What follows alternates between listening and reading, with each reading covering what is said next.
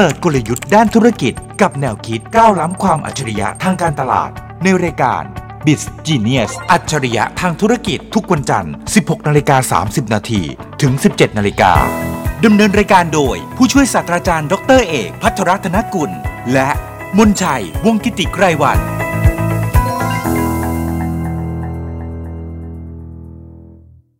สวัสดีครับคุณผู้ชมคุณผู้ฟังนี่คือรายการ Biz Genius รายการที่พาคุณผู้ชมไปดูกลยุทธ์ในการทำธุรกิจและแนวคิดด้านการตลาดเจอกันเป็นประจำที่วิทยุจุฬาวันจันทร์ 16:30 น.แบบนี้นะครับติดตามคอนเทนต์ที่น่าสนใจได้กับผู้ช่วยศาสตราจารย์ดร.เอกภัทรรัตนกุลหัวหน้าภาควิชาการตลาดคณะพาณิชยศาสตร์และการบัญชีจุฬาลงกรณ์มหาวิทยาลัยและผมเล็กมนชัยวงศ์กิติไกรวรรณผู้ประกาศข่าวจาก TNN ช่อง 16 และ bizclass.com ขอบคุณการสนับสนุนคอนเทนต์ที่น่าสนใจแบบนี้ที่เราตั้งใจมาเล่านะครับจากบริษัทเอสโซประเทศไทยจำกัดมหาชนและบริษัทในเครือ Exxon Mobil ในประเทศไทยและ SCG กลับมาพบกันอีกครั้งหนึ่งครับอาจารย์พร้อมกับเรื่องราวที่เป็น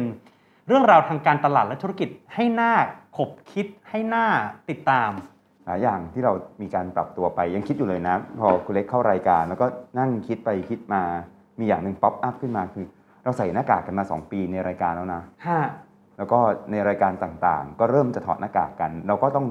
พยายามนับถอยหลังที่จะถอดหน้ากากแต่เราอาจจะห่างกันมีที่กั้นในอนาคตสักหน่อยเราจะตอนนี้เราอยู่ในภาวะที่อาจจะสับสนว่าตกลงเราจะใส่เราจะถอดหรือเราจะใส่ถอดรายการโทรทัศน์ทั้งหลายเนี่ยก็จะเริ่มเห็นแล้วว่าคือเขาก็ให้ตรวจ ATK มีกระบวนการก่อนคืออย่างวันนี้ไม่ได้เพราะว่าเรายังไม่ได้เตรียมการมาแต่ว่าจริงๆแล้วเนี่ยมันเริ่มทำกันแล้วเหมือนกันนะหลายคนตรวจ ATK บางคนแบบตรวจ PCR ก่อนหน้าไปเลยแล้วก็พอเข้ามาปั๊บก็นั่งห่างกันมีที่กั้นคือเริ่มทำได้ในอีกระดับหนึ่งทีเดียวแต่ว่า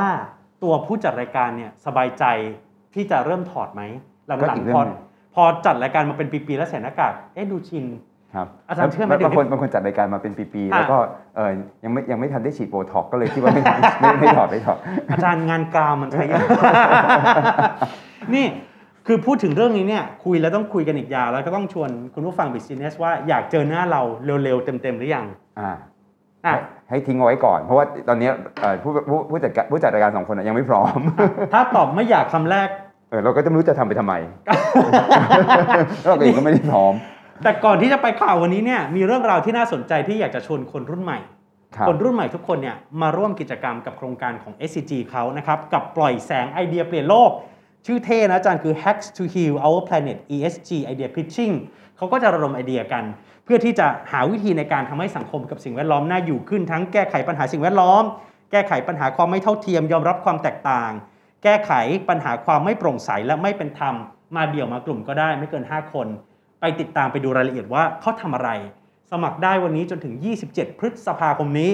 เข้าไปดูรายละเอียดที่ www.scg.com/hack-to-heal คือจริงๆแล้ว SCG เขาพูดเรื่อง ESG มายาวแล้วก็เขาก็จะส่งเรื่องราวดีๆด้าน ESG มาให้ในรายการของเราก็ได้พูดคุยกันออกรายการอยู่เสมอก็คือประเด็นเรื่องของ environmental societal governance นะครับพวกนี้เนี่ยมีความสำคัญหมดเลยแต่ว่าทีนี้มันเป็นสิ่งที่สำคัญมากกว่านั้นคือคนรุ่นใหม่ควรจะต้องมาช่วยกันแฮกเพื่อที่จะ heal ก็คือดูแลต้องมาแฮกแบบคนรุ่นใหม่เนี่ยเพื่อให้ไอเดียใหม่ๆมันเกิดขึ้นเพื่อจะได้ไปดูแลสิ่งแวดล้อมสังคมความถูกต้องเป็นธรรมโปร่งใสขององค์กรมันมีไอเดียจากคนรุ่นใหม่อะไรยังไงบ้างอันนี้เก๋นะ hack to heal ดังนั้นมีไฟมีความคิดในตัวเนี่ยไปแสดงออกอย่า hide อย่าหลบหนีลีหน้าแต่ว่าอาจารย์นอกจากเรื่องราวดีๆของ SCG แล้วเนี่ยวันนี้เราก็มีอีกเรื่องหนึ่งที่ไม่ได้บอกว่าดีหรือไม่ดีแต่เป็นเรื่องที่ท้าทายสำหรับคนที่ทำกิจกรรมรวมถึงการสื่อสารการตลาดใช่คือเมื่อกี้ก็จะเป็นข่าวที่มาจาก SCG อันนี้เนี่ยง่ายเป็นที่รู้กันว่าเราแชร์กันไปได้เยอะๆเลยนะครับแล้วก็มีกิจกรรมดีๆเกิดขึ้นในช่วงที่ผ่านมามากมายแต่ว่าในทางดีก็จะมีอีกด้านหนึ่งของการตลาดที่คนบ่นว่าอันนี้เนี่ยคือยังไงนะมันเหมาะสมไหมแล้วเรื่องนี้ก็เรื่องใหญ่มากแล้วก็ต้องมานั่งคุยกันแล้ววันนี้ก็ถอดรหัสกันสักหน่อยคงจะเป็นเรื่องเดียวกันแน่เลยกับที่คุณเล็กคิดอยู่ในใจครับเราเอาเรื่องหนักก่อนใช่ไหม คือเรื่องอันนี้ดูหนักแหละเพราะว่ามันเป็นประเด็นทางสังคมด้วยทางธุรกิจด้วยกับแพลตฟอร์มอีคอมเมิร์ซแพลตฟอร์มหนึ่ง เราก็ไม่ต้องไปพูดชื่อผมว่าเขารู้กันทั้งเมืองแล้วนะอ๋อเหรอฮะ Lazada แล้วเขาก็คือพูดง่ายคือผมพยายามหาคำที่มันตรงที่สุดคือมีวิดีโอคอนเทนต์ของอินฟลูเอนเซอร์3 คน 2-3 คนไปโผล่บนแพลตฟอร์มของ Lazada ในกิจกรรม5 เดือน 5ครับจะไม่ใช้คำว่า Lazada ไปจ้างมาทำนะมีคอนเทนต์นั้นไปโผล่แล้วก็มีเรื่องตามมาอีกมากมายใช่ก็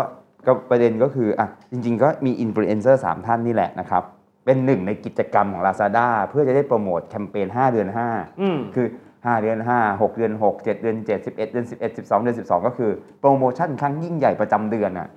ครับซึ่งมีกิจกรรมเพียบไปหมดเลยครับปล่อยคูปองออกไปเอาอินฟลูเอนเซอร์เข้ามาใส่ใช้การยิงแบบ SEO การทำแบบ SEM การทำคลิปบน YouTube อะไรมันเยอะ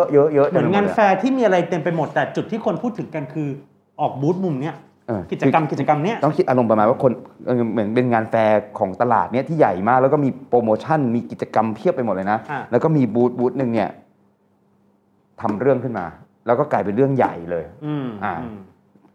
ปัญหาที่เกิดขึ้นในรอบนี้เนี่ยคือทัวร์ก็ลง Lazada ลงไปรอบหนึ่ง Lazada ก็ตอบกลับมาบอกว่าโอ๊ยฉันไม่ได้ทำเนี่ยเอเจนซี่ทำอาจารย์นี่ผมจะเล่าให้ฟังวันนั้นแหละวันนั้นที่มีแถลงการณ์อาจารย์เชื่อหรือไม่พอมีประเด็นเรื่องนี้ใช่ไหมผมไปถามในกลุ่มของนักข่าวสายธุรกิจว่าใครดูแบรนด์ Lazada บ้าง PR Agency ที่ไหนก็มี PR คือเขาใช้หลายที่แหละ PR Agency 1 รายทักผมกลับมาแบบดูค่ะคุณเล็กมีอะไรให้ช่วยผมก็แค่ถามว่าคลิปนี้ที่ไปโผล่บน Lazada จ้างหรือเปล่าครับผมถามช่วงก่อนเที่ยงครับผมได้คำตอบมาอีกทีพร้อมสเตทเมนต์แรกตอน 3 ทุ่มซึ่งน่าจะใช้เวลาในการขบคิดยาวนานมากถึง10 ชั่วโมงแล้วสเตทเมนต์ที่เขาอาจจะไม่ว่างเขายุ่งแหละเขายุ่งหลังจากที่ผมได้สเตทเมนต์กลับมาตอน 3 ทุ่มผมคลิกเข้าไปดูด้วยความกระวีกระวาดเข้าไปดูในสเตทเมนต์นั้นที่ทัวร์ลง Lazada บอกว่าไม่รู้ไม่เห็นอันเนี้ยรับไม่ได้นะแต่ไม่ได้ตัว Lazada ไม่ได้ขอโทษนะในสเตทเมนต์แรกบอกว่าไม่มี apology นะมาอ่านก่อน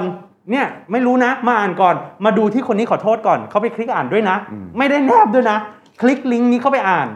คนก็ตามคลิกลิงก์เข้าไปดูที่ production house แห่งหนึ่งเข้าไปซึ่งไม่ใช่คนที่เล็กถามไปใช่ป่ะคนเดียวกันป่ะไม่ใช่คนละบริษัทคนละบริษัทแล้วพอกลายเป็นว่า production house ที่นี่ดูเนื้อหาที่ไหนก็ยังไม่ได้บอกว่าฉันนี่แหละเป็นคนทำเป็นคนจ้างเขาออกตัวว่าฉันเป็นผู้ประสานงานณวันนั้นทัวร์ก็ยิ่งลงก็คือ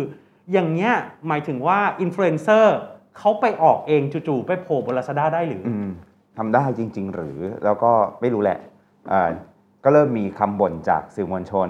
นักวิชาการซึ่งเรา2 คนบ่น ใช่เรา2 คนจะเป็นอย่างน้อยที่บ่นผมก็บ่นบนออนไลน์ว่าแบบทำอย่างนี้ไม่ได้ร่วมกันทำในฐานะพาร์ทเนอร์ก็ต้องร่วมกันรับผิดชอบไปโยนความผิดให้กับเจ้าใดเจ้าหนึ่งไม่ได้อะไรเงี้ยก็เล่าแล้วก็คุยไปแล้วก็มันก็เกิดกระแสทางสื่อมวลชนแล้วก็นักวิชาการพอสมควรแล้วก็กระแสทางสังคมที่เกิดขึ้นท้ายที่สุดอีกวันหนึ่ง Lazada ก็ออกมาขอโทษใช่ไหมงั้นจริงๆก็มีสเตทเมนต์ออกมาวันที่2ยาวขึ้นด้วยยาวขึ้นมีประเด็นสำคัญคือ1ขอโทษ2คือจะไม่ทำเรื่องอย่างนี้อีกและไม่เห็นด้วยกับสิ่งที่เกิดขึ้นในอดีตที่ผ่านมาเท่านี้แหละนี่คือสเตทเมนต์ที่2แล้วผมก็เลยสงสัยแล้ว10 ชั่วโมงแรกที่ผมถามเข้าไปก่อนได้สเตทเมนต์เนี่ยทำไมไม่ตอบอันนี้ตั้งแต่แรกคือเดี๋ยวจะเล่าให้ฟังว่าจะถอดรหัสคืออย่างนี้สมมุติว่าเราเวลาเราทำมันเป็นโรคปกติที่เกิดขึ้นคือเหมือนกับตอนที่เราเป็นเด็กแล้วเราทำผิดแล้วครูฝ่ายปกครองมาถามว่าแบบใครทำผิดใครเขียนล้อชื่อคุณพ่อของนายหน่องที่กระดานดำแล้วเราเป็นคนบอกชื่อพ่อหน่องกับเพื่อนอีกคนหนึ่งเพื่อนอีกคนเขียนอีเพื่อนเนี่ยไม่รู้จักชื่อพ่อหน่องหรอกแต่เราเป็นคนบอกชื่อพ่อหน่องให้เพื่อนอีกคนหนึ่งมันเขียนแล้วครูมาถามว่าใครเขียนชื่อพ่อหน่องบอกมันไอ้คนเขียนชี้เลยนางจอยนะเด็กหญิงจอยเป็นคนเขียนค่ะแล้วก็สุดท้ายแล้วเด็กหญิงจอยจะไม่มีวันเขียนเลยถ้าแกไม่ไปบอกชื่อพ่อหน่องกับเด็กหญิงจอยก็ถามว่าผิดไหมผิดไกล ก็เด็กก็บอกหนูผิดไกลๆแต่หนูผิดไหมแต่หนูต้องบอกก่อนว่าหนูไม่ผิดมันก็เริ่มอย่างนี้แล้วพอครูซักไปครูซักมาหนูยอมรับมันก็เริ่มหนูขอโทษมันก็อารมณ์เดียวกันนี่แหละมันก็เกิดขึ้นได้หรอฮะอาจารย์เกิดขึ้นได้แต่ถูกหรือเปล่าไม่รู้แต่เกิดขึ้นได้อยู่แล้วแต่นี่คือเด็กผู้ไร้เดียงสาไงฮะแต่เมื่อเทียบกับธุรกิจที่เป็นธุรกิจระดับโลกแล้วก็ทำมาหากินอยู่ในประเทศไทยพร้อมกับเกี่ยวข้องกับวิถีชีวิตและพฤติกรรมผู้บริโภคและคนเห็นเยอะขนาดนั้นมันอยู่ในจุดที่ใหญ่เกินกว่าจะไร้เดียงสาไหมถูกและนี่คือประเด็นแล้วผมก็คิดว่าความถูกผิดเนี่ยในประเด็นนี้มันชัดนะว่าจริงๆแล้วเนี่ยเป็นความผิดพลาดในเชิงหลายๆอย่างคือต้องเข้าใจก่อนว่าไม่ผิดกฎหมายขนาดนั้นเพราะว่าเส้นของบรรทัดฐานทางสังคมเนี่ยมันมี3เส้นมันก็ไม่ผิดกฎหมายดิคนเขียนกันเพียบเลยไม่ผิดกฎหมายโธ่ถ้าไม่ผิดกฎหมายเนี่ยก็ต้องดูเส้น2ด้วยว่าแล้วผิดจริยธรรมไหมถ้าสมมุติว่าไม่ผิดจริยธรรมอีกก็ต้องดูเส้น3ว่าผิดนอร์มคือวิถีประชาหรือสิ่งที่เขาทำกันมาไหมคือถ้ามันไม่ผิดหรือไม่ผิดมารยาทไหมมารยาทเสียมารยาทไหมคือบางทีเสียมารยาทนี่ไม่ผิดจริยธรรมนะแล้วก็ไม่ผิดกฎหมายนะแต่เสียมารยาทนั่นสิเรอขึ้นมาอย่างเงี้ยขณะที่เขานั่งกันอยู่เต็มไปหมดอย่างเงี้ยแบบเรอขึ้นมาเสียงดังแบบตั้งใจเลออะไรเงี้ยอันนี้ผิดมารยาทนะหรือรับโทรศัพท์ในโรงหนังฮัลโหลแล้วคนก็ดูอยู่ฉากกำลังสกาเลตวิชกำลังจะฆ่าเลยแล้วก็บอกว่าคุยได้ว่าไงคุยได้ไงคนก็เริ่มบอกคุยได้ไงแล้วคนก็เฮ้ยทำไมถึงคุยได้แต่มันไม่ผิดจริยธรรมนะแล้วก็ไม่ผิดกฎหมายป่ะแบบเดียวกันสมมติมีมดเดินมาแล้วผมบี้มดอันเนี้ยผิดจริยธรรมแต่ไม่ผิดกฎหมายบี้มดนี่ติดคุกไม่ได้นะเพราะบี้มดเฉยๆแล้วผมไม่ติดกฎหมายนะแต่ว่าผมผิดจริยธรรมก็ฆ่าสัตว์ไงแล้วถามว่าผิดวิถีไหมคนก็ชาวบ้านก็ไม่มาลุมด่าผมเพราะผมบี้มดนะมันมีเส้น3เส้นอยู่เพราะฉะนั้นเนี่ยตอนนี้ที่เถียงกันไปเถียงกันมาเนี่ยกรุณาดูด้วยว่าเถียงกันอยู่บนเส้นไหนอย่างเช่นมันไม่ผิดจริยธรรมหรอกเพราะไม่ผิดกฎหมายมันไม่ผิดจริยธรรมเพราะไม่ผิดกฎหมายมันเกี่ยวอะไรกันคนละเรื่องกันคนละเส้นกันอย่างเงี้ยเป็นเบื้องต้นก่อนนะครับเสร็จแล้วเนี่ยถามว่าอันเนี้ยมันค่อนข้างผิดเส้นไหนคำตอบคือค่อนข้างจะผิดเส้นในเรื่องของจริยธรรมกับนอร์มครับคือเรื่องของวิถีที่เขาปฏิบัติกันมาจริยธรรมคือกับนอร์มเนี่ยมันแล้วสิ่งที่สำคัญมากแล้วมันยังไงก็ผิดไม่ว่าจะเจเนอเรชันไหนนะคือเรื่องของคนพิการครับการเอาคนพิการมาล้อเนี่ยมันไม่ผิดมันไม่ถูกโดยสิ้นเชิงดังนั้นเนี่ยเราไม่สามารถเปลี่ยนผิดเป็นถูกได้เรื่องนี้ผิดคนพิการคนทุพพลภาพคนที่อยู่ในภาวะที่ไม่พร้อมเนื่องจากเหตุสุดวิสัยทั้งหลายแต่ว่าเอามาทำเป็นเรื่องตลกใช่หรือต้องการให้คนเข้ามาดูเพื่ออะไรก็ตามครับแต่ต้องคุยต่อนะนาราก็ได้พยายามจะแก้ปัญหาในเรื่องนี้ออกมาเขาก็บอกว่ามันมี2ประเด็นที่เกิดขึ้นในสังคมประเด็นคนพิการที่เขาขอโทษนะอีกประเด็นหนึ่งเขาอาจจะไม่ยอมรับและไม่ขอโทษแต่อย่างไรก็ดีเขาก็ได้อีกวันหนึ่งก็ไปเอาเงินไปบริจาคที่มูลนิธิคนพิการ 100,000 บาทอะไรอย่างเงี้ยนี่คือสิ่งที่นาราพยายามทำนี่คือ crisis management ของนารายังคิดอยู่เลยนะว่านารายังพยายามทำเลย Lazada ไม่ทำสักหน่อยหรอคือบางทีเราต้องบอกว่าบริษัทใหญ่ขนาดนี้ต้องมีอะไรที่เกิดแอคชั่นขึ้นใช่หรือไม่ก็เลยเป็นประเด็นถามว่าผิดไหมเนี่ยก็ขอเรียนว่าผิดนะครับในกรณีนี้ต้องชัดเจนในเชิงของนอร์มและจริยธรรมแต่ว่าอย่างไรก็ดีไม่เป็นไรเรามาถอดรหัสมีคนชี้เรื่องนี้อยู่เยอะมากนะแต่ว่าเรามาถอดรหัสกันหน่อยว่าเฮ้ยเวลาที่ทำอะไรผิดเนี่ยมันแก้กันยังไงในเชิงการตลาดแล้วมาลองเอากรณีเมื่อกี้มาเทียบว่าแก้หรือยังแล้วเราปกติถ้าเกิดการบริหารจัดการในภาวะวิกฤตหรือ crisis management ที่ชอบพูดกันเนี่ยมันต้องทำยังไงที่เป็นวิธีที่ทำโดยทั่วไปอันที่1คือ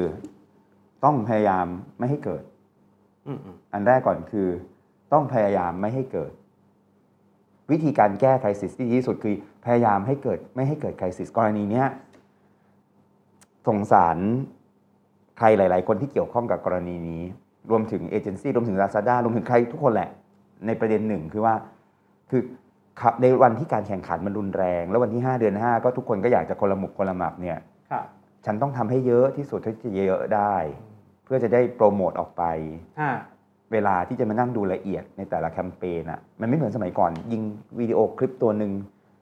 หนังที ทีวีตัวหนึ่งโอ้ยดูกันแล้วดูกันอีกต้องผ่านสายตา CEO Marketing Director ต้องเห็นตรวจละเอียดสมัยก่อนโอ้ยออกทีวีคอมเมอร์เชียลหรือการโฆษณาทีวีตัวหนึ่งนี่ถึง CEO จริงๆนะบริษัทใหญ่อะวันนี้ CEO ไม่มีวันเห็นเลยนะเพราะยิงคลิปนั้นออกคลิปนี้CEO มาช่วยนั่งดูหน่อยนารากำลังจะทำคลิปให้เรา CEO ไม่ว่างมานะคือเพราะมันมีอินฟลูเอนเซอร์อยู่ 3-40 อินฟลูเอนเซอร์ที่กำลังจะดันออกไปแล้วมันต้องออกวันที่5 เดือน 5แล้วก็เลยดันออกผมคิดว่าความหละหลวมของการตรวจสอบเป็นปัญหาหนึ่งที่เกิดขึ้นได้แต่ว่าเขาก็มีคนบอกว่าอาจารย์แต่อย่างเงี้ยถ้ามัวแต่ตรวจสอบมันก็ออกมาไม่ทัน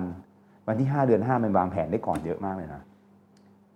ถูกต้องมันรู้เลยว่าวันที่5 เดือน 5ต้องทำเพราะวันที่6 เดือน 6ก็ต้องทำไม่ใช่บอกว่าทำเป็นแอดฮอกสัปดาห์2 สัปดาห์จะต้องเสร็จเลยอะไรอย่างเงี้ย1คือวางแผนก่อนได้2คือมันต้องมีระบบในการดูนิดนึงว่ามันมีอะไรที่ห้ามทำบ้างเพราะโดยปกติแล้วทุกที่ควรจะต้องมีโครงมีกรอบหรือกระทั่งเราชอบพูดคำว่าไบเบิลเนี่ยมีอะไรบางอย่างที่มันเป็นวัฒนธรรมเป็นวิถีที่ควรจะเป็นขององค์กรนั้นๆครับก็เลยคิดว่าเรื่องแรกเนี่ยคือพยายามทำให้ไม่เกิดแต่บังเอิญอันแรกเนี่ยไม่ได้ไม่เป็นไรอันที่2คือต้องยอมรับอันแรกคือเลี่ยงอันที่2คือยอมระดับที่2คือยอมรับมี2มิติคือข้างในต้องยอมรับว่าผิดข้างนอกต้องออกไปยอมรับความผิดต้องยอมรับทั้งข้างในและนอกองค์กรใช่และที่พังกันเยอะๆเนี่ยนะเป็นมิติแรกทำผิดปั๊บเนี่ยเฮ้ยเดี๋ยวนายรู้อย่าเพิ่งไปบอกปิดไว้ก่อนโยนให้เอเจนซี่ไปก่อนเมื่อข้างในยังรู้สึกว่าฉันไม่ได้ทำมันไม่มีทางที่จะสื่อออกไปข้างนอกให้เห็นถึงความจริงใจในการจะยอมรับผิดได้อาจารย์ทำให้ผมนึกถึงอะไรไหมฮะนึกถึงเหมือนพวกแบบหนังพีเรียดหนังย้อนยุคที่แบบมีนายมีบ่าวมีไพร่อะไรเงี้ยแล้วก็ให้นางทาสที่เป็นสมุนมือขวาไปทำอะไรบางอย่างพอถูกจับได้ขึ้นมาว่าแอบขโมยสร้อยทองคุณเท้าไปใส่ย่ามของนางเอกละครพีเรียดมาแล้วละครพีเรียดของคนที่เป็นต้นเรื่องก็บอกว่าฉันไม่รู้มันเป็นความผิดของนางกเองมันไม่เกิดการยอมรับคุณเล็กคือ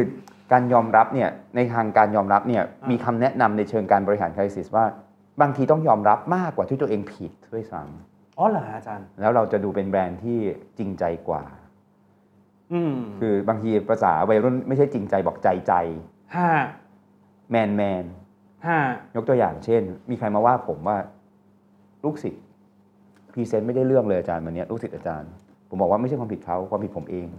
ผมสอนมาไม่ดีงั้นขออภัยผมผิดเองผมจะไปปรับปรุงการเรียนการสอนผมจะพยายามทำให้เขาดีขึ้นเขาไม่ผิดนะเขายังเด็กอยู่เลยผมผิดเองอันนี้ตอบแบบได้ใจล่ะอันนี้ได้ใจคนนั้นก็จะบอกว่าอาจารย์เป็นอยู่ที่เด็กด้วยไม่ได้อยู่ที่อาจารย์อย่างเดียวอาจารย์ก็เกินไปไม่ได้ทำผิดอาจารย์ขนาดนั้นนี่คือผมยอมรับแบบใจแล้วเขามาบอกว่าลูกศิษย์พรีเซนต์ไม่ได้เรื่องเลยวันนี้ก็บอกว่าผมไม่เกี่ยวผมเลิกสอนเขามาตั้ง2 ปีแล้วเขาไม่พัฒนาตัวเองเป็นความผิดเขาโดยแท้ผมไม่เกี่ยวเขาต้องรู้จักพัฒนาตัวเองมันเป็นสกิลเขาไม่ใช่สกิลผมคนฟังก็คงจะรู้สึกเหมือนกับที่เราเจอวันแรกที่เขาออกมาแล้วบอกว่าเป็นความผิดเอเจนซี่เราแบบเดียวกันดังนั้นเนี่ยการทำ crisis management ไม่ใช่หนีความผิดนะครับการทำ crisis management เนี่ยคือการยอมรับความผิดบางทีต้องยอมรับมากกว่าปกติด้วยซ้ำต้องย้ำอีกรอบอันนี้คือไม่ได้ผูกขาดเฉพาะคนลูกผู้ชายนะลูกทุกลูกใครก็ตามที่เป็นลูกทุกคนต้องเคยเป็นลูกมาก่อนถึงเกิดมาเป็นมนุษย์ใช่ไหมฮะคือทำผิดก็ต้องยอมรับผิดครับเพราะฉะนั้นอันเนี้ยวันแรกของ Lazada ยังทำได้ไม่ดีถ้าสมมติต้องวิเคราะห์ตามนี้นะคือลดความเสี่ยงลดได้ยังไม่ค่อยดีมีรู้ว่าเยอะ2ก็เป็นการยอมรับก็ยังทำได้ไม่ดีอันที่2อันที่3คือขอโทษอันที่3คือขอโทษคำถามคือเขาขอโทษยังวันที่2เขาออกมาขอโทษแล้วอันนี้ติ๊กขอโทษโอเค4คือไม่ต้องจากขอโทษแล้วต้องบอกว่าจะไม่เกิดขึ้นในอนาคตด้วยวิธีการใดคือถ้าบอกว่าหนูขอโทษพี่มันจะไม่เกิดขึ้นแล้วหนูจะไม่ทำอีกแต่ไม่ได้บอกว่าอย่างไรใช่ไม่ได้คือขอโทษแล้วจะบอกแล้วอันถัดไปคือภาษาฝรั่งใช้คำว่า apologies and assurance2A นะ apologize หรือ apology เนี่ยขอโทษต้อง assure หรือ assurance ก็คือยืนยันว่าจะไม่เกิดอีกด้วยวิธีการใดอันนี้เป็นตัวอย่างที่ดีครับเขาขอโทษแล้ว เขาแอดชัวร์มาครึ่งหนึ่งแล้วคือจะไม่ให้เกิดอีกในอนาคตแต่เขาลืมบอกไปว่าไม่ให้เกิดอีกด้วยวิธีการใดฉันก็เลยได้ทำนั่นทำนี่ทำโน่นขึ้นมาเพื่อไม่ให้มันเกิดอีกนั่นสิตั้งกรรมการขึ้นมาทำนู่นกระบวนการนี้ไม่พูดเรื่องนี้เลยมันพูดแค่ประเด็นว่าจะไม่เกิดอีกแต่ไม่เกิดอีกด้วยเหตุใดก็เลยคนก็เลยรู้สึกว่ายังขาดยังไม่พอสมมุติว่าใช้เครื่องมือพวกนี้แล้วไม่พอต้องไปต่อคุณเล็กก็ต้องไปต่อเรื่องเมื่อแอดชัวร์แล้วยังไม่เสร็จก็ต้องเกิดอีกตัวหนึ่งคือต้องให้คนเข้ามาด่าเราเหรอต้องมากางแขนรับเลยพร้อมละไม่เคยมีใครคุยเรื่องนี้เลยนะว่าจริงๆถ้ามันรุนแรงแล้วเขาบอกว่าการผิดครั้งนี้ของเขารุนแรงเมื่อรุนแรงแล้วเนี่ยต้องเปิดช่องให้คนด่าเช่นรุนแรงมากเลยได้รับทราบเรื่องนี้เลยเปิดเป็นฮอตไลน์ให้ท่านเข้ามาคุยกับเราติเตียนเราเรื่องนี้โดยเฉพาะเราจะเก็บข้อมูลทั้งหมดแล้วเอาไปพัฒนาตัวเองให้ดีขึ้นอีกแต่ถ้าจะด่าเอามาให้อย่าด่าไปด่าข้างนอกเพราะด่าข้างนอกเราไม่ได้ยินมาด่าตรงนี้ครับเราเปิดฮอตไลน์ให้ด่าอะไรอย่างเงี้ยอันนี้ดีเครื่องบินเวลาเครื่องบินตกนี่เขาเปิดอย่างนี้เลยนั่นคือไครซิสรุนแรงดังนั้นมันจะมีช่องทางในการรับข้อมูลลูกค้ามีข้อดี2อย่าง1คือเขาจะไม่ด่ากันกระจัดกระจายแล้วฟุ้งมากๆ2คือเขาข้อมูลเขาจะมาถึงเราให้เราได้ปรับปรุงจริงๆอันนี้2อย่างอันนี้คือส่วนสำคัญที่คนมักจะลืมคือเปิดช่องทางให้เขาได้ด่าเราปิดท้ายยังไงครับทำมาหมดเลยนะลดความเสี่ยงลง2คือยอมรับทั้งในและนอก3ขอโทษเสร็จปั๊บก็บอกว่าจะไม่ให้เกิดขึ้นอีกในอนาคตแล้วก็เปิดช่องทางให้เขาด่าเราแล้วนะยังไม่หมดต้องมีแอคชั่นบางอย่างเพื่อลงโทษและขอบคุณลงโทษใครขอบคุณใครลงโทษคนที่เกี่ยวข้องขอบคุณคนที่ทำให้เรื่องนี้กลายเป็นเรื่องใหญ่เหรอลงโทษคนที่เกี่ยวข้องขอบคุณคนที่ทำให้เรื่องนี้กลายเป็นเรื่องใหญ่ยิ่งอันนี้คือไม่น่าจะเห็นเลยไม่เห็นสำหรับกรณีดังกล่าวลงโทษคนก็เลยหลังจากที่เขียนมาหมดแล้วนะก็เลยขอพนักงานที่เกี่ยวข้องโดนพักงานอย่างนี้พนักงานที่เกี่ยวข้องโดนพักงานผิดจริยธรรมเอเจนซี่โดนจะไม่มีการทำงานกับเอเจนซี่นี้อีกเป็นเวลายังไงก็ว่าไปอันที่3คือบางที่ทำนะคุณเล็กขอปิดธุรกิจ3วันเพื่อลงโทษตัวเองแต่นั้นมันคงต้องเป็นธุรกิจที่มีธรรมาภิบาลและจริยธรรมทางธุรกิจสูงมากเลยบางที่ทำจริงเลยนะที่บอกว่าเพื่อหยุดการทำธุรกิจ3วันเพื่อสำนึกผิดลงโทษตัวเองมันอย่างนี้คนจะสะดุ้งนะว่าแปลว่าเหมือนเด็กคนนึงเนี่ยเวลาทำผิดแล้วเดินมาบอกหนูทำผิดหนูตีตัวเอง3ทีแม่จะบอกไม่ต้องมันจะน่ารักขึ้นอัตโนมัติและบางทีเนี่ยคนชอบคิดว่าเวลาเขาเอาเรื่องอย่างเงี้ยมาว่าเราเกลียดเขาที่เขาว่าเราจริงๆเราต้องท่านที่กรุณาเขียนเข้ามาทั้งหมดแล้วส่งข้อมูลมาด่าเราขอมอบเป็นคูปองกลับคืนไปเพื่อให้ท่านซื้อของได้โดยไม่ต้องเสียตังค์อะไรแล้วแต่มี50 บาทอะไรก็ว่าไป100 บาทขอบคุณที่อุตส่าห์ด่าเราจะได้ปรับปรุงตัวขอบคุณมันนี่คือสุดทางของการแก้ไครซิสอาจารย์พอฟังที่อาจารย์พูดมันเป็นโจนี่เลยคือณตอนนี้หลายธุรกิจชอบคิดว่าขอโทษแล้วไงจบขอโทษจบแล้วขอโทษคำตอบคือไม่ใช่อย่าไร้เดียงสาขนาดนั้นคือไม่เหมือนอย่าคิดเป็นธุรกิจเลยคิดเป็นคนหนึ่งเวลาคนทำผิดร้ายแรงเมาแล้วขับชนคนอื่นเขาพิการแล้วบอกก็ขอโทษแล้วไงมันไม่จบไงมันไม่จบความร้ายแรงมันทำการขอโทษทำให้เบาบางแต่มันไม่จบไงแล้วมันก็ไม่จบนะเมื่อกี้ทำ6อย่างแล้วที่บอกไปก็ใช่ว่าจะจบเพราะบางทีมันรุนแรงมากท่านก็ต้องรับว่ามันจะทำให้เบาบางลงไม่มากก็น้อยแต่บางทีมันก็ไม่จบนะเพราะท่านทำผิดไปแล้วไงก็ต้องรับเรื่องนั้นด้วยแล้วก็จะได้สบายใจว่าเนี่ยถ้าต้องถอดรหัสมาถามว่า Lazada ทำได้ดีไหมคำตอบคือ Lazada ทำได้บางข้อสัก2ข้อสักข้อครึ่งจาก6 ข้อแปลว่าเขายังต้องทำอีกประมาณ3ข้อครึ่ง4 ข้อครึ่งจึงจะได้ครบแปลว่าก็เลยเป็นเหตุว่าทำไมโดนว่าเยอะถ้าดูจากทฤษฎีนะก็เลยเอามาเล่าสู่กันฟังเผื่อใครจะเอาไปปรับใช้ไม่ต้องปรับใช้กับธุรกิจก็ได้นะครับใช้กับตัวเองก็ได้ครับเรื่องนี้ก็เลยเป็นเรื่องที่เราพูดคุยกันนะครับสำหรับความไร้เดียงสาในแวดวงธุรกิจ กับสิ่งที่เป็นสิ่งที่ปฏิบัติแล้วก็ผิดก็ต้องยอมรับผิดและแก้ไขมันมีอีกหลายเรื่องที่เราคงได้คุยกันต่ออีกยาวทีเดียวแต่ว่าวันนี้ประมาณนี้ครับนะครับวันนี้ขอบคุณการสนับสนุนคอนเทนต์ที่น่าสนใจนะครับจากทางบริษัทเอสโซประเทศไทยจำกัดมหาชนและบริษัทในเครือ Exxon Mobil ในประเทศไทยและ SCG ผมกับอาจารย์เอกลาไปก่อนนะครับสวัสดีครับสวัสดีครับเปิดกลยุทธ์ด้านธุรกิจกับแนวคิดก้าวล้ำความอัจฉริยะทางการตลาดในรายการ Biz Genius อัจฉริยะทางธุรกิจทุกวันจันทร์ 16:30 น.ถึง 17:00 น.ดำเนินรายการโดยผู้ช่วยศาสตราจารย์ดร.เอกภัทรรัตนกุลและมนชัยวงศ์กิติไกรวรรณ